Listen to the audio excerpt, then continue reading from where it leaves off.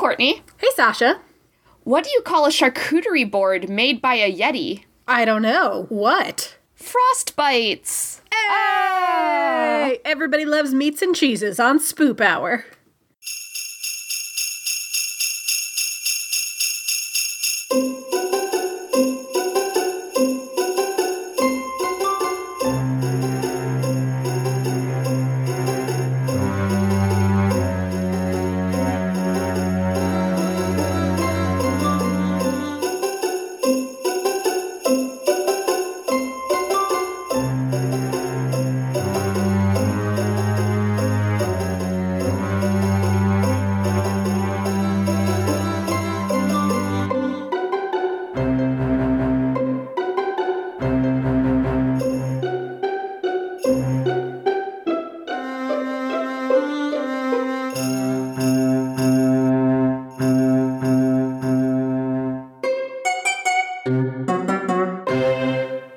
Welcome back to Spoop Hour, a paranormal comedy podcast hosted by two Halloweenies. This is Sasha. This is Courtney. Once again, I know I've said something to the effect of everybody loves meats and cheeses before, and then apologized to the vegans and vegetarians and said, but also I don't care, I really do love meats and cheeses. So What I was going to say before I was like, wait, we should be recording this was that I was like, yeah, I'm sure the Yeti would actually really enjoy charcuterie because they love hosting. Because I was just thinking about the Abominable Snowman from Monsters, Inc. And like when Mike and Sully he's like super lonely and like, he's so excited to see them. Yeah, he's like, I have snow cones. You guys. Here you go. He's And the like, yellow one's already... lemon, I promise. Yeah. So I'm like, I think the Abominable Snowman, the Yeti, all of them would be like happy to host because they don't get visitors very often because we don't know where they are. Exactly. And I think also, even if you go on the like more brutal end of the spectrum for Yeti, so like the Sci-Fi Channel original movie Yeti, because they don't have a lot of access to people to eat, they probably want to like spice it up and space out their human to eat. So they just do a little charcuterie board of people. Yeah. I was thinking that they need to cure the meats, kind of like on Little House on the Prairie. Yeah. Right? They cure the meats to keep them going through the winter. Yeah, and, cured meat, step one to a really quality charcuterie, so. Yeah. You know. You can find us on the internet. I'm just realizing we didn't say it. Yeah, we haven't said that yet. Yep. You can find us on the internet at Spoop Hour on Twitter and Instagram. You can also email us at spoophour@gmail.com. You can email us to request a holiday card, because we have extra holiday cards. We do. Patreon supporters and people in the Potter and Family holiday card exchange, you do not need to request a card. You're already getting one. But if you're not among those people and you would like one, email spoophour@gmail.com. Be sure to include your address. I'm not a mind reader. Yeah.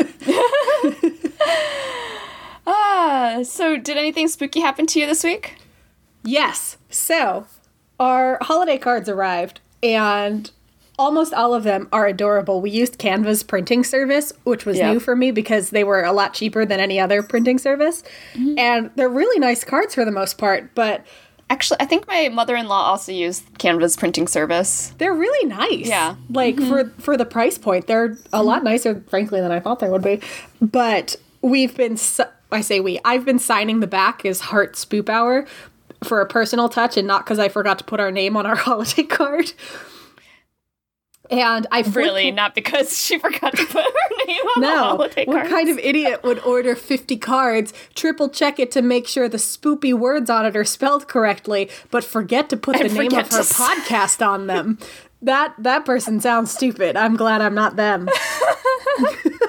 Anyway, so I came across this one, and from the front, classic, beautiful, lovely printed, standard, and then I flipped it over to sign it and find this eldritch printing nightmare. Oh no, stay safe out there. We'll post a picture on the Instagram, but it is a very menacing, weird ink splotch pattern. So it's so funny. That spoofed me. And then my mom, who's a lovely lady, we've said it before, emailed the Spoop Hour account, subject line, really creepy doll.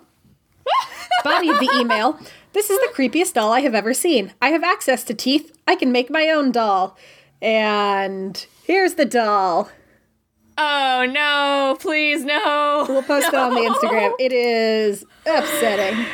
Please don't. I mean, please put it on the Instagram, but also, yes. Mom, please don't make it.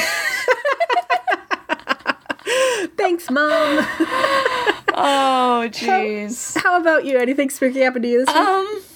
Just, your run-of-the-mill nightmares, but Classic.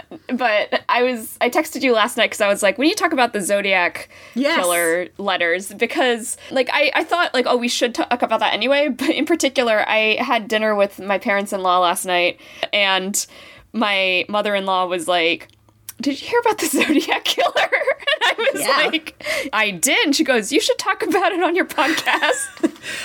I don't think she listens to our podcast, but she knows that I have a podcast about weird and spooky things. And so she was like, yeah, isn't that crazy? This seems relevant. I will say, so if you're not aware, the 3 code breakers from, I want to say it was the US, Australia, and Germany, I think? Yeah. They finally cracked the Zodiac code on what's called, I believe, code number 340, and it's one of the braggy letters that the Zodiac killer sent to newspapers and police to taunt them. Yeah, but and this is more than 51 years after it was sent. And that's very cracked it.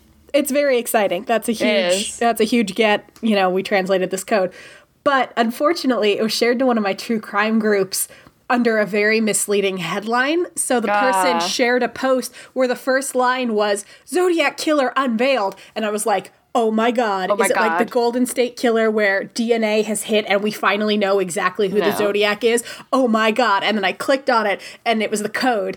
And that was a real disappointing come down for me to go from, oh my God, we know who Zodiac is, to, oh, the fucking code. Yeah. Which, so if it had just been the code, I would have been thrilled. But, Yeah, and so for more than 50 years, amateur and professional cryptographers have been trying to figure it out, including people who are working for the FBI and other, professionals and amateurs. Mm-hmm. And this international team of 3 finally figured it out, and they cracked the encoded letter, cracked cipher reads, I hope you're having lots of fun in trying to catch me. That wasn't me on the TV show, which brings up a point about me.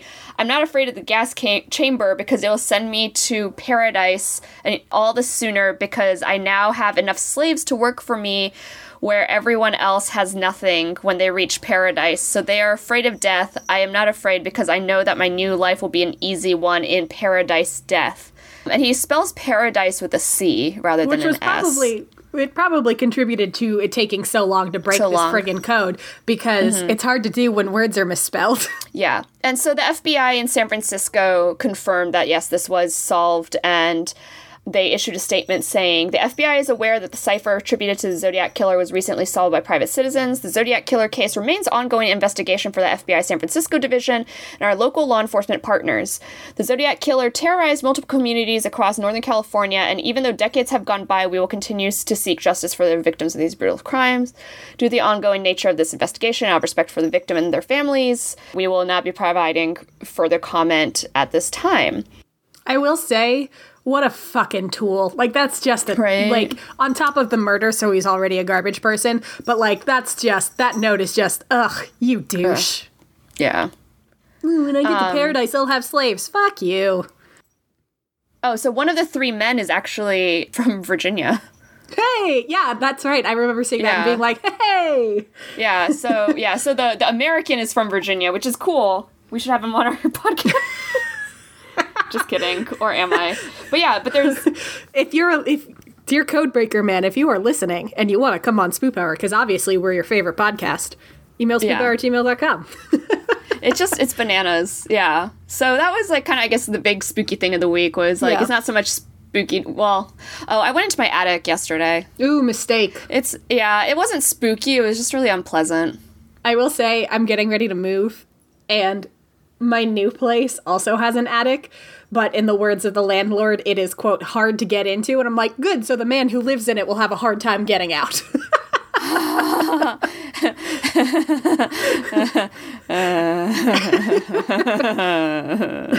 then the landlord's like, ooh, what? We did. I'm moving in with my fella, and my fella and I have been joking because the place we found is really cute and really reasonably priced cheap for where it is. It means someone was murdered there. Yeah, I've been joking that it's obviously haunted, and that's why nobody got to it before we did, is because, everybody's like, oh, ghosts, no thank you. But neither of us believes in ghosts, so it's like, that's fine. We'll take it. Who cares? When it's safe, I'll come visit you, and I'll be like, oh, no. Yeah. As I told Jack, I was like, I've got dowsing rods and we don't believe in ghosts, so let's do this thing.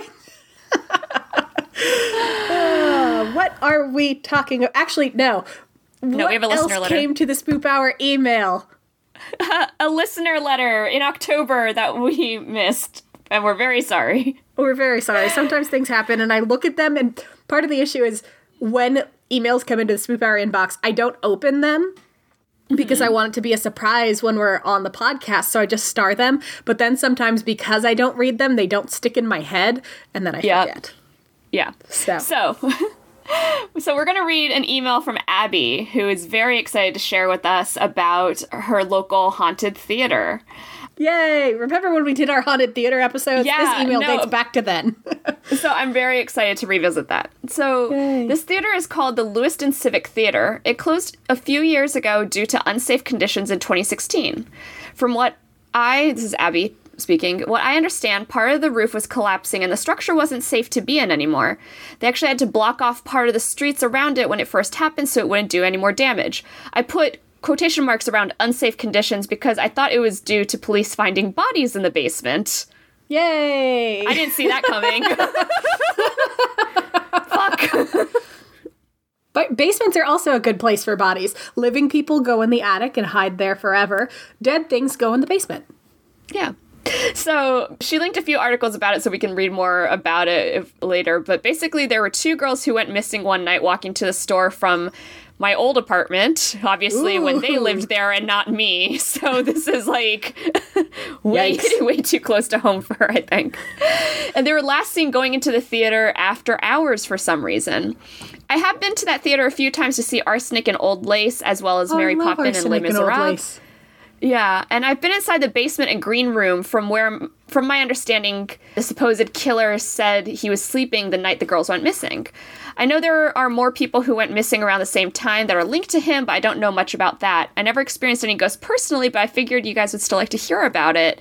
And so she sent us photos as well of what the outside looks like now and then what the inside used to look like, since there might be damage in there as well. But this is... We'll post those pictures on the Instagram. Very spooky. The cold case was revived in 2017. Ooh, that's recent.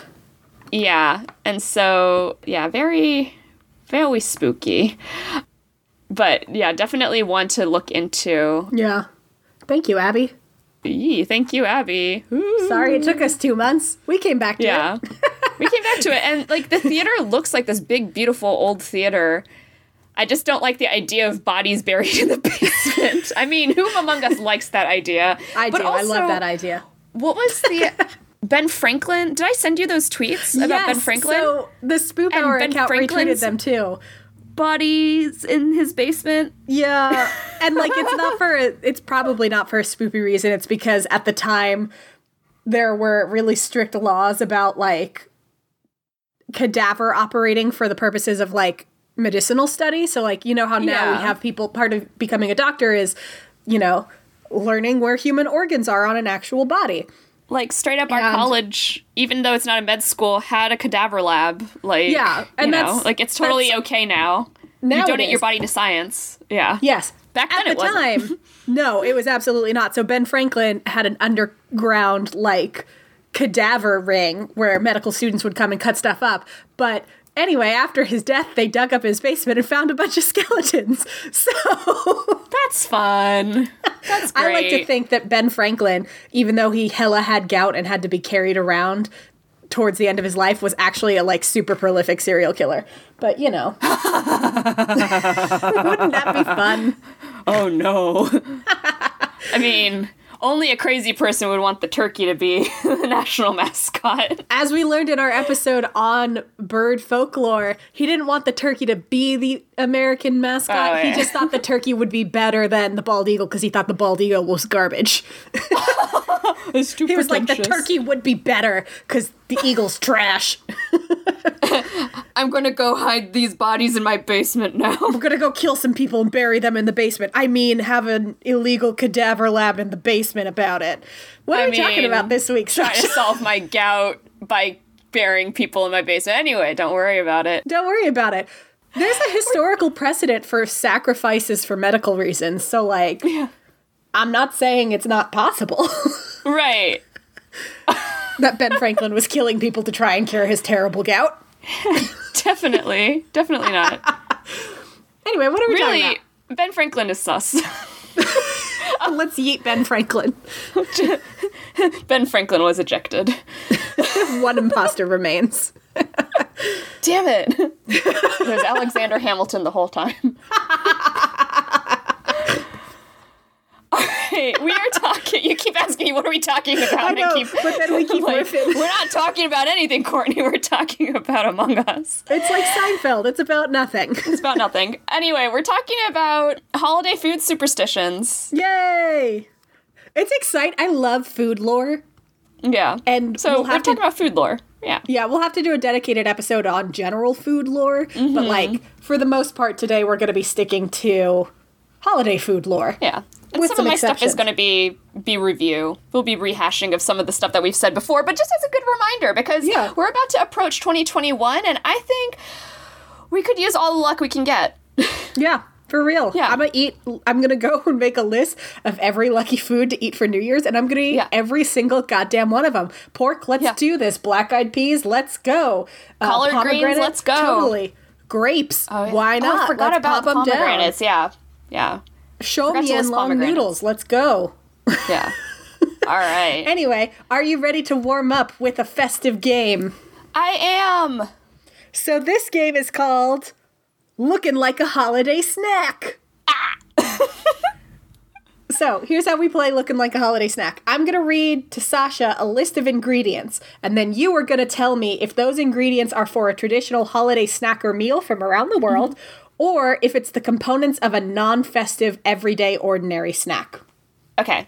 Got it. So, this comes courtesy of allrecipes.com, foodnetwork.com, Wikipedia, New York Times, Forkly.com, loveandlemons.com, food52.com, Taste of Home, Sally's Baking Addiction, and My Recycling Bin lol. I had a great time researching this game. It made me a little hungry, but I also enjoyed it. Yeah. You ready for the first one? I am. Dried fruit, brandy, breadcrumbs, suet, and fire. Am I looking like a holiday snack? You are. I am! These are Yes. the key ingredients to figgy pudding, best known for being Aha. demanded in song. Honey, sesame seeds, and optional lemon peel. Am I looking like a holiday snack? Yes. No, I am not No. looking like a holiday snack. Dang it. This is all you need to make pastelli, an everyday Greek confection, which I have had, and it is fucking delicious, and I would never have guessed that it's just honey and sesame seeds. It's real good. Oh, is it that little like it's like a little Yeah, the little, like, thin it's like a cookie, little and it just- bar. yeah. Oh, those are good. Yeah. Yeah, but not a holiday snack. You can But eat not a those holiday anytime. You can- and before okay. you write to spoophour@gmail.com with your outrage, I know that technically anything can be a holiday snack. We're going for traditional holiday snacks. Yeah, I was like, So- if anyone is in the snack it and also listens to our podcast, I feel Yeah. like we're about to get a bunch of hate mail. Yeah, don't at me because you're like, well, my family actually eats pastelli on Christmas. Pastellis I on don't care. Like, good for you, and I'm jealous because that sounds delicious, but like, for the purposes of this game, no. No. Next one. Flour, yeast, confectioner sugar, jelly, and oil. Am I looking like a holiday snack? Are you some kind of cookie? Yes. Yeah, you're a holiday snack. I sure am. If you mix these up, you're on your way to sufganiyot, Hanukkah donuts. Oh, Hanukkah donuts! Yeah, Yum. sufganiyot, they're the Hanukkah jelly donuts. Yeah. Whole wheat flour, buttermilk, cinnamon, vanilla, and sugar. Am I looking like a holiday snack? No, you sound like my breakfast.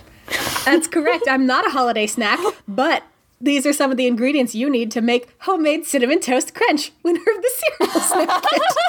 Oh, I was right. It is my breakfast. And also the cereal snack it winner. Yes. Yes. I had a lot of fun with this game, so Thank I kind you. of don't Thank care you if it's for- fun. Highlighting not just mine, our favorite cereal. Collectively, the nation's favorite cereal. Yeah.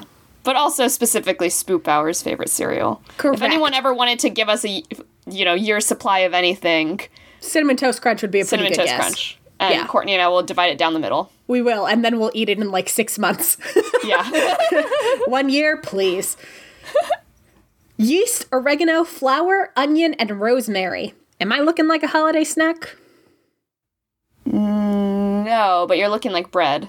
I am looking like bread. This is a way to make an Italian snack bread that goes with pasta, but it is not a holiday snack.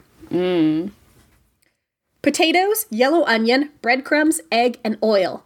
Am I looking like a holiday snack? You're looking like a latke. I sure am. I'm sounding a latke like Yay. a latke. So I'm looking You're like looking holiday a latke snack. like a latke. Is this episode going to be called a latke like a looking- latke? Maybe. I'm looking latke like a latke. Say that 10 times fast. Ha! No, thank you. Pistachios, oats, maple syrup, coconut flakes, and olive oil. Am I looking like a holiday snack? Oh. I was like, that sounds like baklava. But yeah, yes? No. No. I am not a holiday snack. This is how you make pistachio oat squares, which are just a regular snack that I found on a blog called 42 Healthy Snacks. Okay, I was like, that kind of sounds like baklava, but I guess you can eat baklava any time of year. I always just think of it Yes. as a fancy snack. Correct. Also, you can make a baklava hamantashen, which is traditionally served at Purim. And originally I had apricot hamantashen on this list, but then I realized it would be misleading to say that wasn't looking like a holiday snack because Purim is, in fact, a holiday. It's just Holiday. not. And it is, I can't even differentiate it by being like, well, it's not a winter holiday. It is. It's traditionally in like February. So, Right. That Anyway. sounds really good. Apricot Yeah. sounds good. yes. So, go make some hamantashen or purchase some. Delicious. I'm going to derail the game for a second. My parents Go for it. got my parents-in-law like a really nice charcuterie gift basket for Christmas. And it came with Turkish dried apricots, and it took everything for me to like not swipe them. I'm hoping that they'll still be there next time we visit them so I can be like, oh. You're very brave for giving. I would have just been like, oh no, in-laws, my parents did not get you anything for Christmas.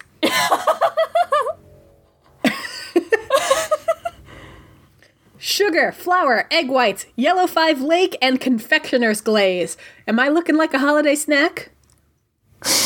Are you a peep? No, I'm not a peep.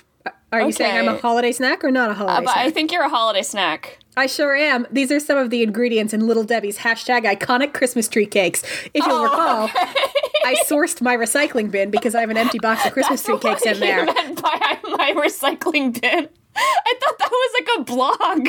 No, I literally went into my recycling bin and pulled the box out and read some of the ingredients and wrote them down. You can also send me a lifetime supply of Little Debbie's Christmas tree cakes, and I'm not going to be mad about it. Yeah. Dark brown sugar, molasses, butter, ground ginger, and flour. Am I looking like a holiday snack? Yes? Yes, I am looking like a holiday snack. This is one way to prepare traditional gingerbread. Yeah. Brown sugar, evaporated milk, butter, flour, and eggs. Am I looking like a holiday snack? Yes. No, No. I'm not a holiday snack. These ingredients will help you make a sugar pie, also sometimes known, I believe, as a tarte au sucre, I believe. It's a French-Canadian treat not associated with the holidays. Okay. Dulce de leche, bananas, butter, sugar, and heavy cream. Am I looking like a holiday snack? Yes. Yes. No. No.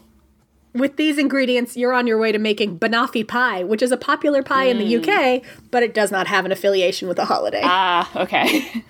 Sounds like I just like pies. I mean, in a way, aren't all pies holiday pies, and isn't every day Yeah. you eat pie a holiday? Right? Granulated sugar, light corn syrup, peppermint extract, and food coloring. Am I looking like a holiday snack? Yes. I am. I'm making candy canes. Candy canes. Also, isn't Pie Day a holiday? I mean, Can we not eat pies on Pie Day? look, bitch. Pie Day What did is I a say? school holiday. What did I say about traditional holiday snacks? Traditional holiday snacks. What did I say? Take it up with the math teachers at my school. What did I say? You find me proof that Pi Day has been celebrated for more than like the past 20 years, and then maybe I will consider it a traditional holiday. But it has not been, and it is not. So. Okay. Starts furiously researching. Again, Pie Day is don't a at me. holiday. You know what I mean for holiday snacks, you guys. I know what you mean, yeah. Heavy cream, whole milk, egg yolks, and nutmeg. Am I looking like a holiday snack? Eggnog. Yes! Yes. I am having some now to celebrate eggnog's homemade snackiness. I need to get eggnog next time I go grocery shopping. Crucial. You gotta nog it up this time of year. Yeah. Whole milk, sweetened condensed milk, whiskey, and sugar. Am I looking like a holiday snack? Yes. No. This is a recipe for Scotland's tablet, which is sort of, it's like a fudge consistency, but it's just a candy treat. Ooh. Yeah, it sounds really good. It's just not traditionally associated with the holidays. Whiskey fudge. Yeah. Sausage, eggs, melted butter, milk, and flour. Am I looking like a holiday snack? You're sounding like brunch. So no. Correct. These are the components of Toad in the Hole, a British meal that is eaten year-round. And I put down in the game, even though Jamie Oliver made a Christmas version like a confusing jerk. Because the way I determined if any of these were traditionally associated with Christmas or the holidays is I would search item name and then the word Christmas or item name and the word holiday. Yeah. And so when I searched Toad in the Hole Christmas, up comes Jamie Stupid Oliver's like, and then you add the cranberry sauce and you use leftover turkey to do whatever. No, Jamie Oliver. Jamie Oliver. That's not how the game is played. And the last one. Butter, confectioner sugar, flour, and walnuts. Am I looking like a holiday snack? Yes. I am looking like a holiday snack because I am making Russian tea cakes traditionally eaten in the U.S. around the holidays. Yummy. And that's the game, looking like a holiday snack. Yummy. Play it with your friends. Really good. Also, Google all of these things because you can find recipes for all of them online and they all sound amazing. I was going to say, now I just want to watch more Bake Off. Yes, correct. Trust that instinct. Yeah. I'm going to go first with some food lore, and we're going to start with Christmas. Yay! So, one of the favorite things to do around the holidays is bake. I feel like that's true for a lot of people. Spoop Hour is participating with some other friends online to do a Christmas cookie exchange through the email. Not through the email, through the mail, the snail mail. I emailed everyone cookies. Don't ask how. I just did it. But, you know, as a half Japanese person, Christmas cake has always been very fascinating to me because of, like, how intricate and cute Japanese Christmas cakes are. And that tradition has also spread out to, like, you know, Korea and, like, Korean bakeries and Asian bakeries in this area. So Christmas cakes are, like, a big thing. I made a Yule log in high school for a Japanese culture club Christmas party because... Again, we were like eating, I think we did a Kentucky Fried Christmas party. And so we did like Kentucky Fried Chicken and like Yule logs, Christmas cakes and stuff like that. And so my friend Sam made little marzipan animals to go on my Yule log. And my Yule log was made out of an angel food cake and I made a strawberry whipped cream to go inside. So it was basically and with chocolate frosting on the outside. It was basically just a chocolate strawberry cake. Yeah, a rolled up chocolate strawberry. Yeah, so it just looks Christmassy. But Christmas cakes have been eaten traditionally on Christmas Eve since the 1800s, and this is in Europe and America. It's a more recent thing in Japan and East Asia. And South Asia, too, and Southeast Asia. Like, really, just anywhere that celebrates Christmas now, it just basically has this tradition of Christmas cake. Yeah. Basically, anywhere that Christmas and cakes exist, there are Christmas cakes. You're going to get Christmas cakes. You're going to get cute little Christmas pastries. It's all adorable. So, cutting into your Christmas cake before Christmas Eve is said to bring bad luck. And also, refusing a piece of mince pudding or Christmas cake or really any, like, Christmas dessert on Christmas Eve is considered unlucky. So, you definitely want to eat this Christmas sweet on Christmas Eve. And then keep a piece of the cake or pudding or pie, whatever you're eating, and preserve it to eat the next day on Christmas Day for more luck as well. So you basically want to spread out your desserts over 2 days. It's like a 2-part vaccine. Yeah. You get the first part, and then you get the second part for it to really lock in. It's also bad luck to eat mince pies before Christmas Eve and also after 12th night. Mince pies, Christmas cakes, all of that are really for the 12 days of Christmas or Christmas time. You will have as many happy months in the coming year as the number of houses you eat mince pies in during Christmas time. So if you go and visit all of your friends and everything, you go 12 different households, you'll have 12 months of good luck. Obviously, that does not bode well for 2021. I was going to say, cannot do that this year, so we are all going to have bad luck No, we're going to do other things to make sure we have good luck in 2021. Maybe what you could do is eat mince pie or Christmas cake or Christmas sweets with 12 different friends on a Zoom call. I think that works. We here at Spoop Hour support using telecommunication systems to incorporate your Christmas magic into a pandemic era. You've looked into someone else's house through their webcam and have, like, had interactions with them. So it's basically, you are like, eating pie with them. Yeah, so you're basically just having a virtual version of that without having to set foot in their household. You're obeying the letter of the Christmas law, if not the spirit of the Christmas law. Right. I'm not a Christmas lawyer, but that's just my take. If I was. If I were a Christmas lawyer, I would say, Your Honor, this counts. I rest my case. This would be like when Tim Allen pushed Santa Claus off the roof.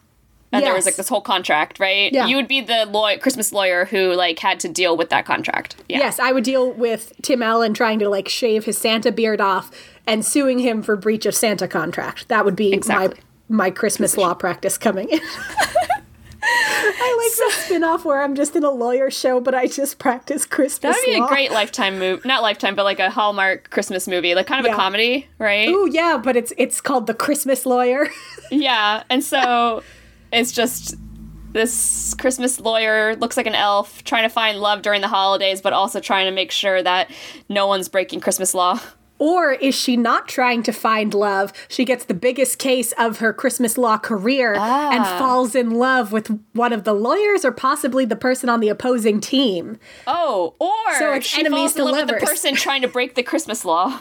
Ooh, yes. And then she helps the person breaking Christmas law to believe in the spirit of Christmas. Yes. I love it. There we Hallmark, go. email spoophour@gmail.com if you want the rights to the Christmas lawyer. Anyway, you were saying about Christmas cake. Anyway, so when making a Christmas cake in Victorian times, or even now, you should stir your cake mix 3 times and make a wish for a gift from Santa, a wish in general. If you are unmarried and you don't join in, then you will not find your spouse next year. And your wishes should be kept secret until they come true. So basically, everyone should be participating in the Christmas cake mixing. Obviously, you probably need to mix it more than 3 times to actually get everything incorporated. So unless it's like the thinnest batter in the world. Yeah, I was gonna say it's good practice also to have everyone in your household participate in making the cake. Oh. So everyone should stir it 3 times and make a wish. So that way you get it well incorporated, right? Christmas cake baking is not a spectator sport. Right, everyone participates. For luck, some people put silver charms into the mix and other things that you can do into Christmas cake or mince pie or pudding, whatever you do. Put in a 6-pence coin for good luck, a thimble for prosperity, a ring for marriage, and a bachelor's button. Whatever you get in your piece of mince pie predicts your year ahead. So, like, when you start actually, like, divvying it up, whatever piece you find, kind of like the king cake, you find the little baby. Yeah. The thing that you find in your piece is what you get for next year. This sounds vaguely familiar. I feel like years ago we covered this. I think so, but I have no recollection of it, so tell me more. And then I think we've talked about dumb cake before, too. Let's review dumb cake. Tell me. I have no recollection because I'm a dumb cake dummy. The dumb cake is made at midnight on Christmas Eve, and it's prepared in complete silence by bachelors and spinsters in the family. That's so mean. Right? And you make it and you leave your initials on the upper surface of the cake, either by decoration or carving it in or powdered, whatever. And as long as the silence is remained unbroken during the baking of the dumb cakes, your future partner is believed to come and leave their initials on the cake. And also, if one walked backwards to bed after eating dumb cake, a dream about a future spouse was sure to visit them. So after you eat it, you need to go straight to bed and you need to walk backwards to bed. It's kind of like the things you do to try and make it snow, where you wear your pajamas inside out and you flush an ice cube down the toilet. Yeah, yep. We're already joking about this week because it's supposed to snow on Wednesday, and we're like, so school's still on, right? It's virtual school, so... It's virtual, so I guess. I had that same thought. I was like, so is it going to be a snow day at work, or is it virtual? There's no such thing as snow days anymore. Additionally, if you want more luck during Christmas time, eat an apple on Christmas Eve, drink 3 sips of salted water before you eat your Christmas dinner, and then put fish scales under your dinner plate. And that's Christmas stuff. Sure. Sure. Love it. I do like the idea of eating an apple on Christmas Eve. I will eat an apple. I do too. And the 3 sips of salted water, that's my level of like, I want to do a little magic something, but also I'm lazy and don't want to put a lot of effort in. 3 sips of salted water. 3 sips of salted water before you eat your Christmas dinner. Yeah. And put fish scales under there. Fish scales is a little harder. You have to go get like a fish that hasn't been... Yeah, fish scales, you gotta have access to fish scales. Yeah. But yeah, that's Christmas stuff. Tell me about the Christmas pickle. All right, so this comes courtesy of Wikipedia, USA Today, whychristmas.com, today.com, marthastewart.com, and the New York Times. Whychristmas.com. It's a bright yellow website, and it is very excited about Christmas. Allegedly, and I put in my notes, don't worry, we'll get into it, originating from Old World Germany, is the Weihnachtsgurke, alias the Christmas pickle. It may be the Weihnachtsgurke. I don't know. I don't speak German. Ich habe Hunger. Gherkin. Yeah. That's all I got. Gherkin. Mm. And like, wo bleibt the Käse and bleibt die Wurst? Where are the cheese and where's the... It's part of a song that German children sing. It's not important. It's not Christmas. Don't worry about it. Families who partake in this tradition will hide either a real or ornamental pickle on their Christmas tree, often adding the gherkin late in the night on Christmas Eve. Customarily, the child who finds the pickle first on Christmas morning gets an extra present or will experience an extra dose of luck and good fortune in the new year. So you want to be the person who finds the pickle. This tradition was allegedly imported to America by way of German immigrants in the 1800s and adopted throughout the Midwest as a festive way to blend cultures. Because what does America love more than festive blending of cultures? Yeah, we love smushing together cultures in a fun way. In a fun way. Except maybe the Christmas pickle wasn't an old world Germany tradition. Oh. Another legend behind it is that it dates back to the Civil War when Bavarian-born Private John C. Lower enlisted in the 103rd Pennsylvania Infantry, but he was captured by Confederates and imprisoned in April 1864. On Christmas Eve that same year, John was starving to death in prison and begged the guards to give him something to eat, particularly a pickle, in acknowledgement of his Bavarian roots for a traditional Christmas treat. The guard took pity on John and gave him a pickle, which gave John the emotional strength to carry on and survive his period in captivity. Once he finally returned home, he and his family would hide a pickle on their Christmas tree in acknowledgement of the role it played in keeping John alive. Except this is maybe also not true. Yeah, I was gonna say... That's a nice story, but... Oh, do you want a less nice story? Maybe one that involves cannibalism? Sure. Great, because guess what you're getting? A less nice story that maybe involves cannibalism. Oh. Because the story about John Lower, prob's not true. Instead, maybe the Christmas pickle was linked to a medieval tale of 2 Spanish boys traveling home from boarding school for the holidays. The boys stopped at an inn on their journey home, where the evil innkeeper trapped them in a pickle barrel, and maybe even killed them because he was a cannibal and wanted to eat them later, depending on which version of the legend you hear. I was gonna say, this sounds like that weird pickle murder story that we heard on that ghost tour. I was thinking about that where there was like the glass eyeball in the pickles. Yeah. Yep, basically. The boys were miraculously saved, or...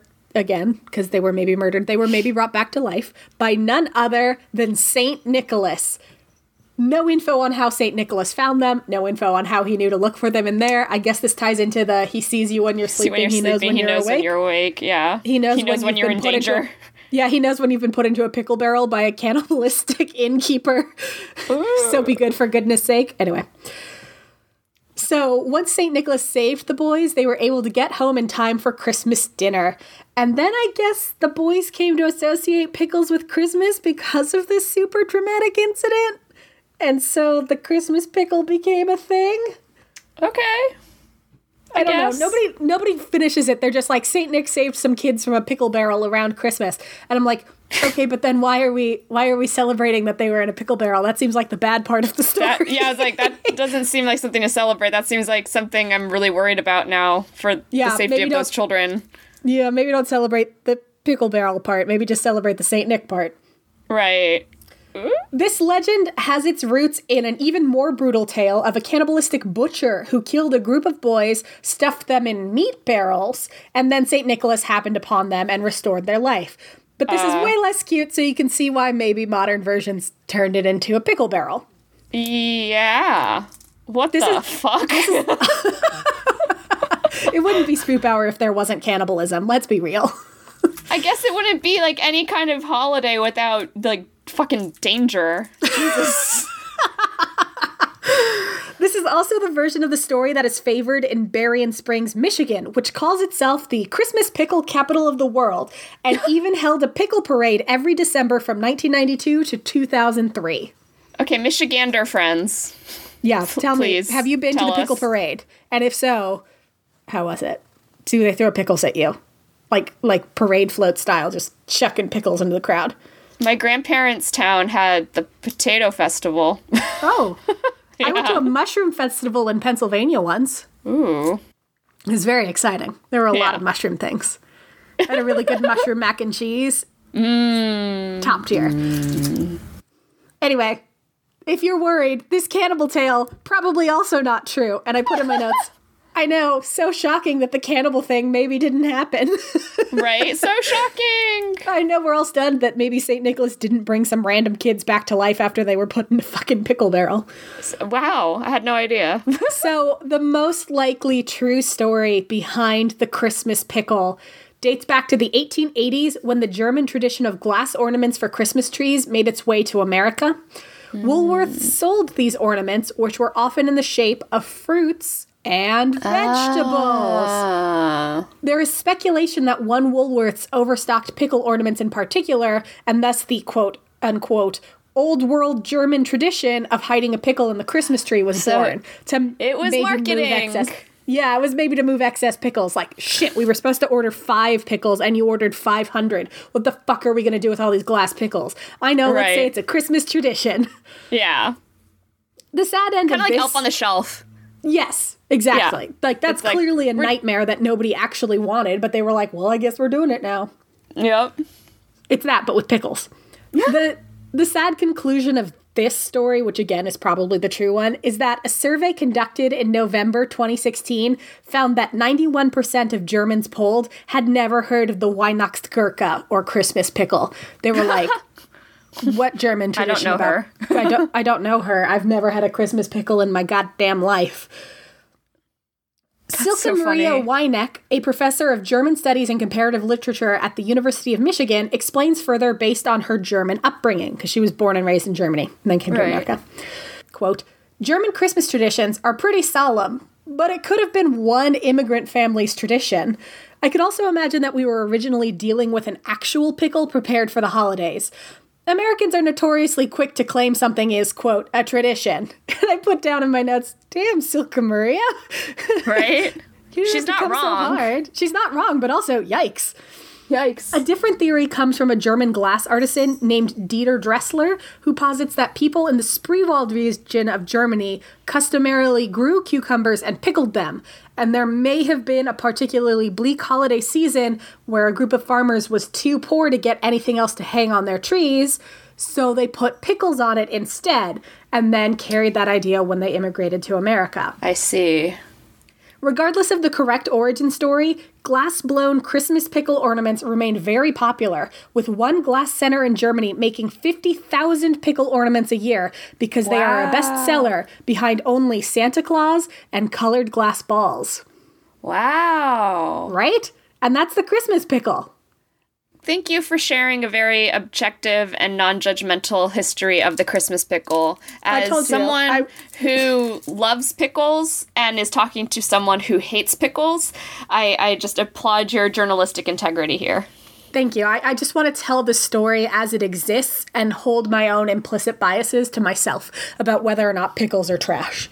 I also love a whimsical story about hiding shit in Christmas trees and also cannibalism. So yeah. And I love pickles, so, you know. It works out. It works out. That was a good story. It works out. Thank you. All right, so I'm going to talk a little bit about New Year's. This is going to be a little bit of review from last year again. once again asking you to eat all of these good luck foods because we need the luck in 2021.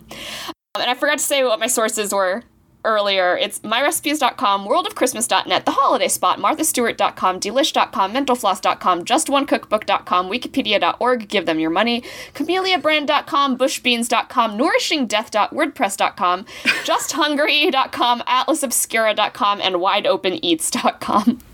I like that you like snuck Bush's Beans in there, like I wasn't going to comment on Bush's Beans being one of your sources. Well, so I was wondering if you weren't going to say anything about nourishingdeath.wordpress. No, I figured that was about on brand for us in terms of Spoop Hour sources. It was the Bush's Baked Beans that did it. Yeah. Bush's Baked Beans, sponsor my farts. They sure did last week. We ate kielbasa and baked beans. And some really good cauliflower and broccoli gratin from Trader Joe's. It was My very God, good. Literally everything you listed is a recipe for stink. Oh, yeah. I have not stopped farting all weekend. Jesus Christ. I'm very lucky that my husband loves me and does not mind me just polluting Are you sure the he air. still does? Yeah. So for New Year's, in basically most cultures, food prepared for New Year's Day are said to bring good luck. And every culture has variations, but a lot of the recurring themes are beans, which resemble coins or closed circles, signifying the end of one year and prosperity in the next. Greens, which represent wealth, and then pork products because pigs root forward as they eat, which symbolizes a positive direction in the upcoming year. Obviously, pork doesn't apply for our friends who can only eat halal and kosher, but we'll eat pork for you. We'll eat pork for you, but also the idea is you want to eat meats that go forward as they eat. And I'll talk about what that means later. Yeah. So we're going to talk a lot about beans, speaking of the musical fruit. The more you eat, the more you Christmas toot. The more you Christmas toot. So eat black-eyed peas on New Year's Day for good luck. Collard greens and pork also go well with black-eyed peas. If you go to camelliabrand.com, they have a list of very delicious variations on recipes featuring all three, which were inspired by basically the most enduring contributions to modern New Year's Day fare by the Black community in the American South. So a lot of the really dope recipes that we get featuring black-eyed peas, greens, and pork are going to be, especially in America, are widely inspired by Black home cooking. Nice. Argentinians also prepare themselves for New Year's by eating beans for good luck. Whether they eat them on New Year's Eve or New Year's Day, Argentinians believe that the beans will bring them luck and security in their jobs. And it's also a very cheap and deliciously easy way to gain a sense of job security and peace of mind for the year to come. Basically, all around the world, beans are really cheap, so it's like a really good way to eat your prosperity. In Japan, we've talked about this before, but kuromame, which means black bean, is often served on New Year's Day as part of osechi ryori, or the traditional New Year's meal. And the shiny black beans make a beautiful contrast to the red lacquer jubako container, which holds a bunch of different colorful traditional meals. And kuromame is good for your health for the new year. And even more beans! If Chock full of beans. Look up... Just chock full of beans. If you ever just Google recipes for 13 bean good luck soup and 3 bean good luck salad, those are very auspicious bean meals in America. So just eat all the beans and you will be very lucky. Moving away from beans, we're talking about other foods. Kurikinton, or candied chestnut with sweet potatoes, will bring you good luck and prosperity. Kurikinton literally means chestnut gold mash, which symbolizes economic fortune and wealth. It's good to use Asian sweet potatoes, which are bright yellow in color, because yellow is an auspicious color for the new year. In China and Japan, long noodles symbolize long life and luck, so don't cut your noodles before eating them. Just slurp them up in one go, and then chew them so you don't choke. Speaking of choking hazards, mochi. Rice cakes are a very common traditional Japanese New Year's decoration and New Year's food item. And kagami mochi in particular, or mirror rice cake, is a New Year's decoration that consists of 2 round mochi rice cakes stacked on top of each other, the smaller one on top of the larger, so it kind of looks like a 2-tier snowman. And you put a dai, or a Japanese bitter orange, on top, and then you put make sure it still has its leaf attached on top. And then you can also put a sheet of kombu seaweed and a skewer of dried persimmons underneath the mochi for additional luck. And it sits on a stand called a sampo and sits over a sheet called shihobeni, which is supposed to basically ward off fires from the house and like bad luck. That's handy. There's also sheets of paper called gohei, which are folded into lightning shapes, kind of like what you'd see on like a sumo wrestler's belt. Oh, yeah. Yeah, so it's very decorative, and sometimes you put like pine needles with it and pine trees. It's a very ornate-looking pile of mochi. But basically, the 2 mochi discs are variously said to symbolize the going and coming years, or the human heart, yin and yang, moon and sun, basically just symbolizing 2 sides of the same whole.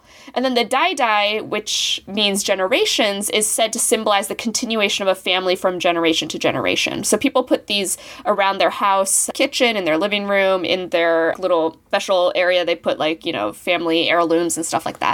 A Spoophour oldie but goodie, and we've mentioned this earlier, eat grapes. Eat a dozen grapes. One by one at the stroke of midnight to symbolize each month of the year. If the grape is sweet, that particular month is going to be a good one. If it's sour, it might be a bad month. So try your best to get some nice, ripe grapes. See, we did that last year on Spoophour, and I remember my grapes were sweet. So I don't know what the fuck 2020 did to my good luck from my grapes. I was going to say, like, I went to a Lunar New Year's celebration with Okinawa Kai back in January, and I ate all of the auspicious foods, and we still ended up having a shit year.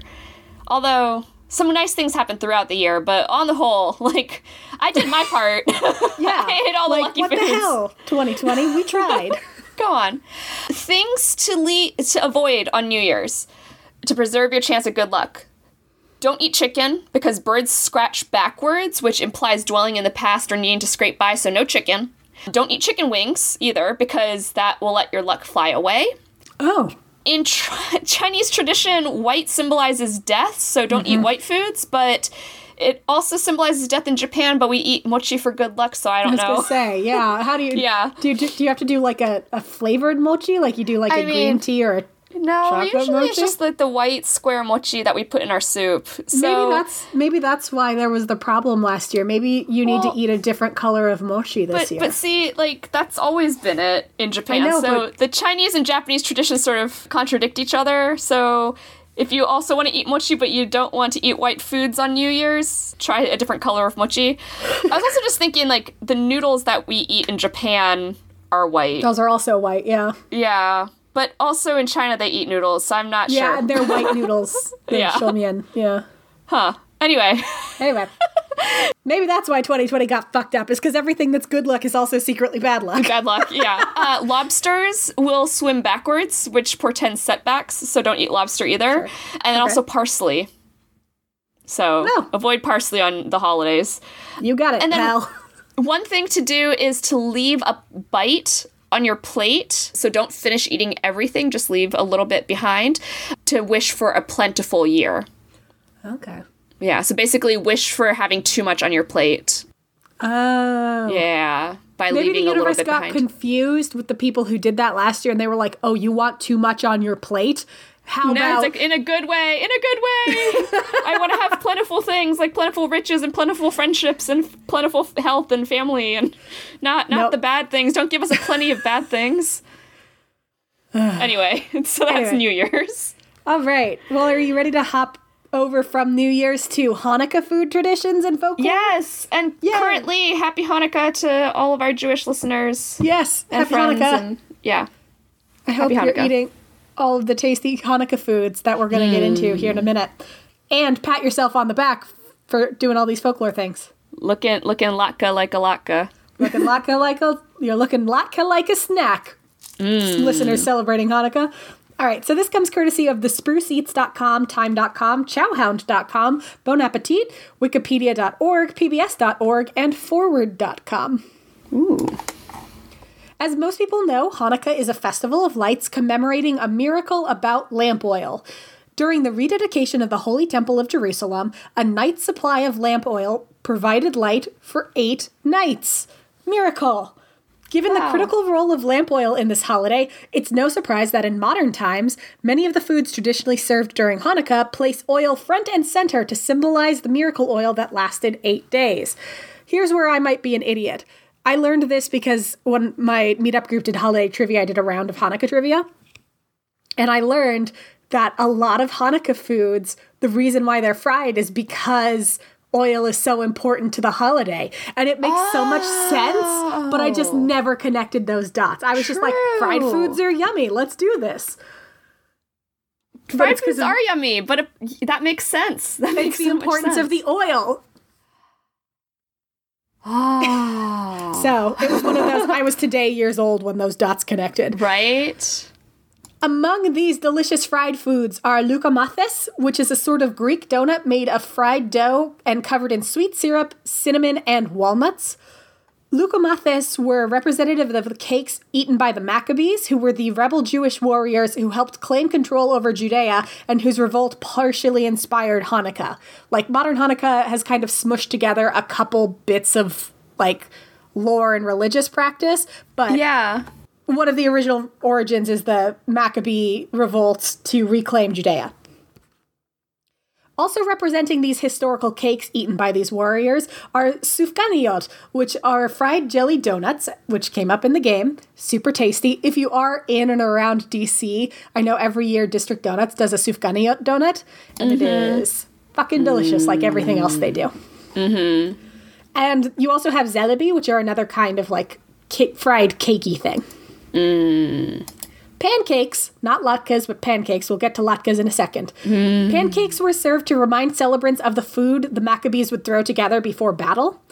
And pancakes are also served as part of Purim, which is a more important holiday in the Jewish tradition than Hanukkah, because traditionally Hanukkah is not a big holiday, but particularly in America, it's kind of sprung up to be this much bigger deal than Purim. And like Hanukkah is so much more well-known than Purim among non-Jewish circles. And it's because Hanukkah happens around the same time as Christmas. So it kind of, you know, some of the Christmas enthusiasm and excitement rubbed off on Hanukkah. So now Hanukkah is its own big entity. Now let's talk about latkes. As we all know, latkes are now potato pancakes, and they are one of the most iconic and recognizable Hanukkah foods. Originally, latkes were made of cereal grains like buckwheat or rye, root vegetables like turnips or carrots, or sometimes even cheese. And I put in my notes, grabby hands, grabby hands, grabby hands, because oh my god, a cheese latke sounds incredible, and I found a recipe for it, and I may or may not be making it next time I go to the grocery store, because holy shit. Cheese latke. Cheese latke. Also, to honor the oil at the center of the holiday, latkes are traditionally fried, though depending on the region, historically they may not have been fried in oil. Instead, if olive oil or other oils were expensive or difficult to come by, rich cuts of meat like brisket or goose were cooked for Hanukkah dinner, and then that leftover fat that cooked off was used to fry the latkes and the other traditional Hanukkah foods. So that's where brisket comes in as well. It's so you get the fat to replace the oil in case you don't have access to a lot of oil. Yeah.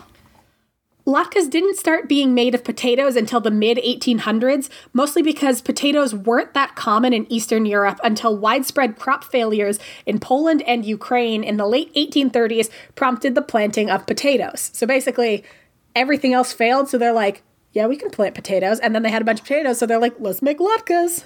Oh. And the folklore origin of latkes is super interesting. I 100% loved this story and 100% did not know it because I'm a big old dummy.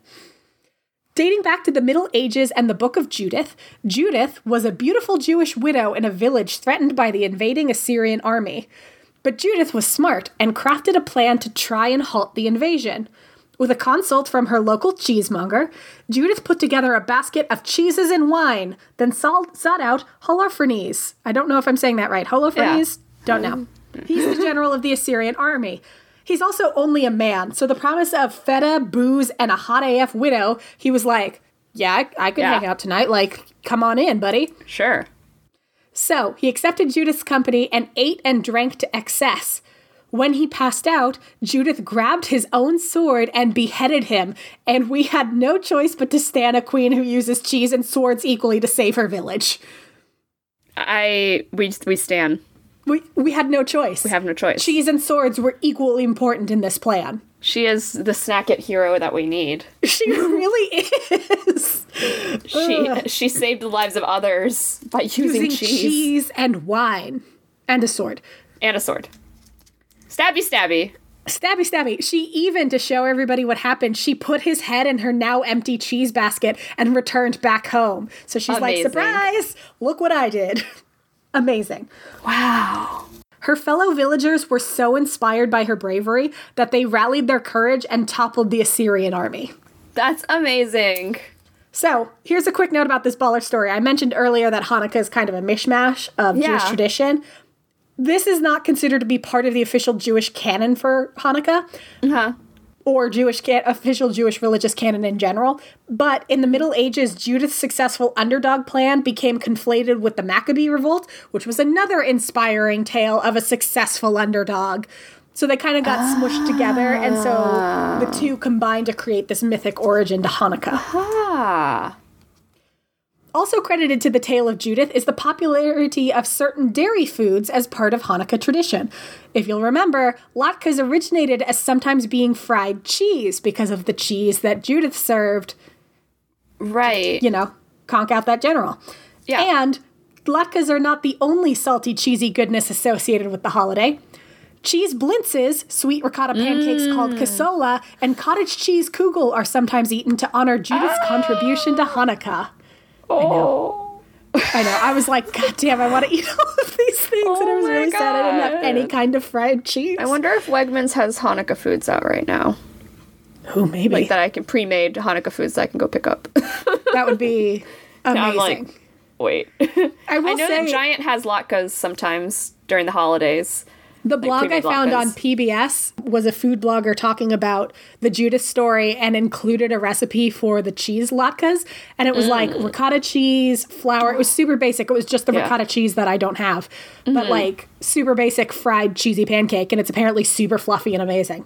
And cheesy. And cheesy. Oh. God. Anyway, well done, Jewish tradition. Like, my God, this food is amazing. A+. So moving away from cheese, which I know is sad because all we want to do is talk about cheese all the time, you also have chocolate gelt, which are foil-wrapped candy coins often given to children during Hanukkah. Chocolate coins. The lore behind them, like a lot of holiday lore, is kind of muddled. They may have originated as part of an 18th century Eastern European tradition where rabbis would travel from village to village during Hanukkah, giving Hebrew lessons in exchange for tokens of appreciation like whiskey, grain, honey, or vegetables. Or coins.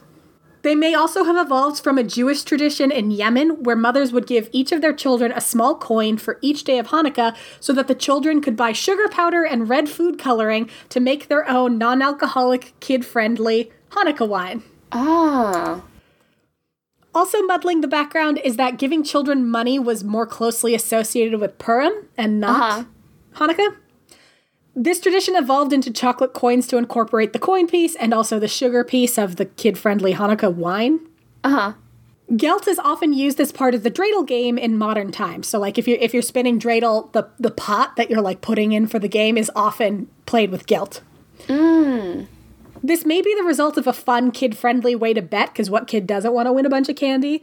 Right. Or it could be because medieval Jewish society was very concerned about how widespread gambling had become and sought to replace it with a similar custom without monetary consequences. So you're still betting, but you're not, like, gambling away the farm. But most historians think that gelt is just the result of some American infiltration of customs. Candy was a huge part of Christmas tradition, after all, so why not smash that together with the Hanukkah tradition and create chocolate coins? Oh. Right? Yeah. Every time I read this, I'm like, oh, this makes so much sense. I just never, put it together. Right. So that's some of the lore behind Hanukkah foods. Ooh. I love the holidays. I do too. I haven't listened to much Christmas music this year, mostly because, like, I don't have a commute anymore, so there's no reason to, like, really listen. But the other day, I was driving, went to go see my parents to drop off some Christmas presents, and they like to see Yuna every week. Yeah. They're like, bring our dog, bring our granddogger, and I like decided to actually put on Charlie Brown Christmas Album. Classic. To try to make it feel a little bit, but at the same time, it was also like 65 degrees yesterday. Yeah. It didn't feel like Doesn't feel Christmassy. winter, and we've been in our house all year that like I never know what the weather is outside unless I let the dog out, and I'm like, oh, it's cold, or oh, it's warm. I like at least like talking about Christmas and Christmas lore and Hanukkah lore and all of that, because at least it makes it feel like, okay, 'tis the season. Doesn't feel like the season, but it is. Get festive in this bitch. Yeah. Like, Make there's all no the time foods. limit on the holidays this year. No, there really isn't. Like, if you want to celebrate Christmas, Hanukkah, whatever, well into January, go for it. Yeah. Who cares? This last winter, I kept my Christmas lights up until March because I kept them up until April, I think. Well, they were up on our house until October, but they stayed on until April because we went into lockdown and it was shitty. Yeah, and it's like, I'm sad, I'm going to put up Christmas lights. There's a house on our block that put up their Christmas lights like a month ago, and it was amazing. Yeah, I'm going to keep... Courtney's bringing me more Christmas lights, and I'm going to keep my Christmas lights up hopefully through the end of February this year, just to, like, keep things festive and light and bright, because it's dark outside. It gets dark. It's dark now that we're recording. It's 4:20, and the sun is going the sun down. is gone. Yeah. Over, like, in my neighborhood, so... Yeah, we are approaching sundown here, and it is 4:20 in the afternoon. Blaze it. Yeah. So, you know, gotta do things that make you happy. And if cooking fried everything and getting inspired by the Hanukkah traditions is that thing for you, make all the fried foods. Wish like all of your Judith, friends... put together a salty cheese and wine basket, only maybe instead of going out and killing a general, you can also just have it yourself. Yeah. Wish your Jewish friends a happy Hanukkah, you know. Yes. Wish your Happy Hanukkah Christmas from celebrating Spoop Hour. friends a Merry Christmas. Eat all the good New Year's foods. I think our Spoop Hour holiday tradition this year is just seize all the festivity you can and cling to it. You have earned it. So just grab that festivity and just don't let it go. Yeah. So Grab it by the tail and put it in your pocket. Yay! Happy Hanukkah, happy holidays, Merry Christmas coming Happy up. everything. Happy everything. Happy festive season. Happy putting twinkly lights up in your house and not giving a good goddamn about it. Hell yeah. Like, celebrate it up, y'all. You've deserved it. Festive. Granulated sugar, light corn. Nope, already read that one. That's That one. candy canes Candy again. canes. Oh my god, you're so smart.